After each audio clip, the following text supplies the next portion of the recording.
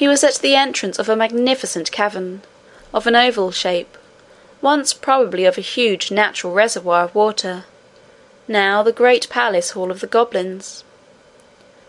It rose to a tremendous height, but the roof was composed of such shining materials, and the multitude of torches carried by the goblins, who crowded the floor, lighted up the place so brilliantly that Curdie could see to the top quite well. But he had no idea how immense the place was until his eyes had got accustomed to it, which was not for a good many minutes. The rough projections on the walls, and the shadows thrown upwards from them by the torches, made the sides of the chamber look as if they were crowded with statues upon brackets and pedestals, reaching in irregular tiers from floor to roof.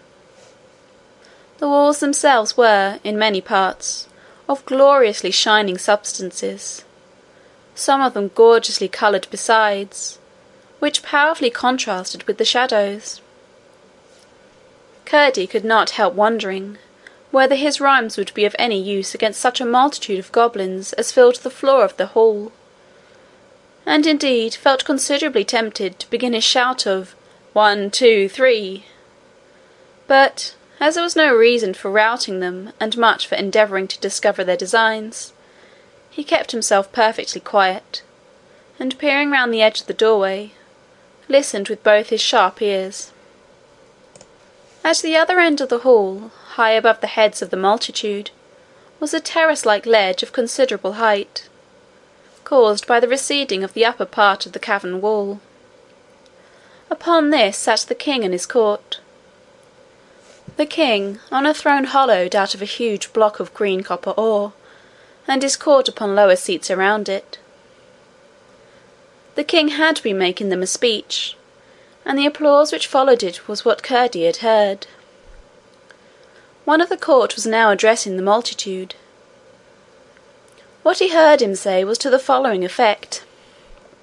Hence it appears that two plans have been for some time together working in the strong head of his majesty for the deliverance of his people, regardless of the fact that we were the first possessors of the regions they now inhabit, regardless equally of the fact that we abandoned that region from the loftiest motives, regardless also of the self-evident fact that we excel them so far in mental ability as they excel us in stature.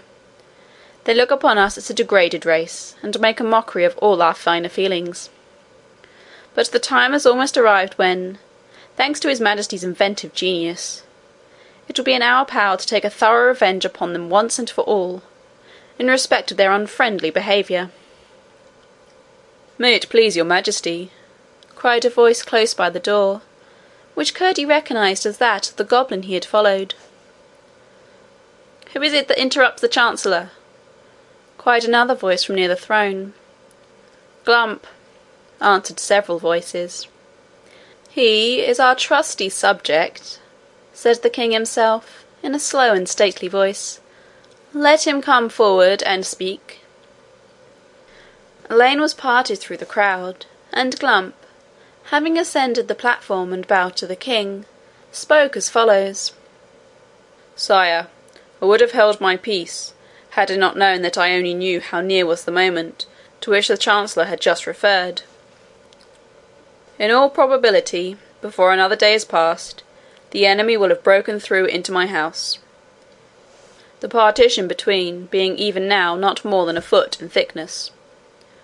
Not quite so much, thought Curdie to himself,